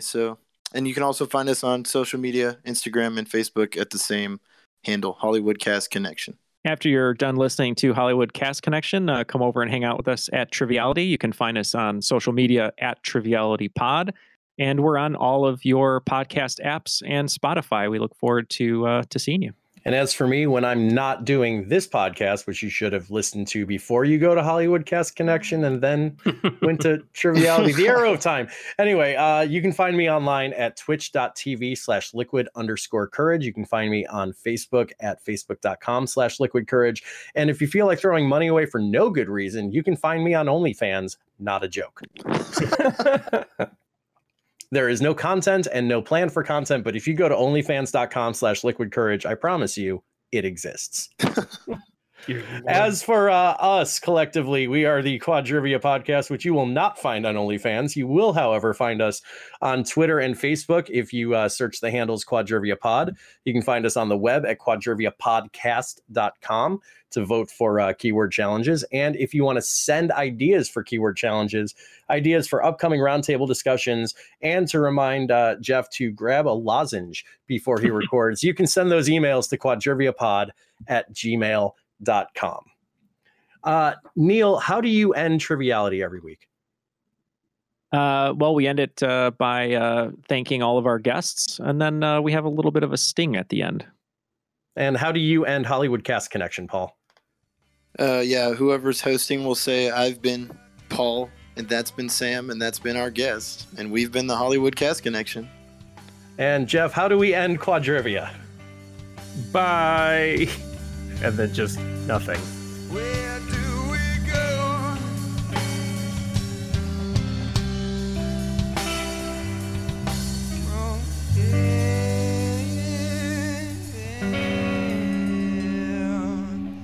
From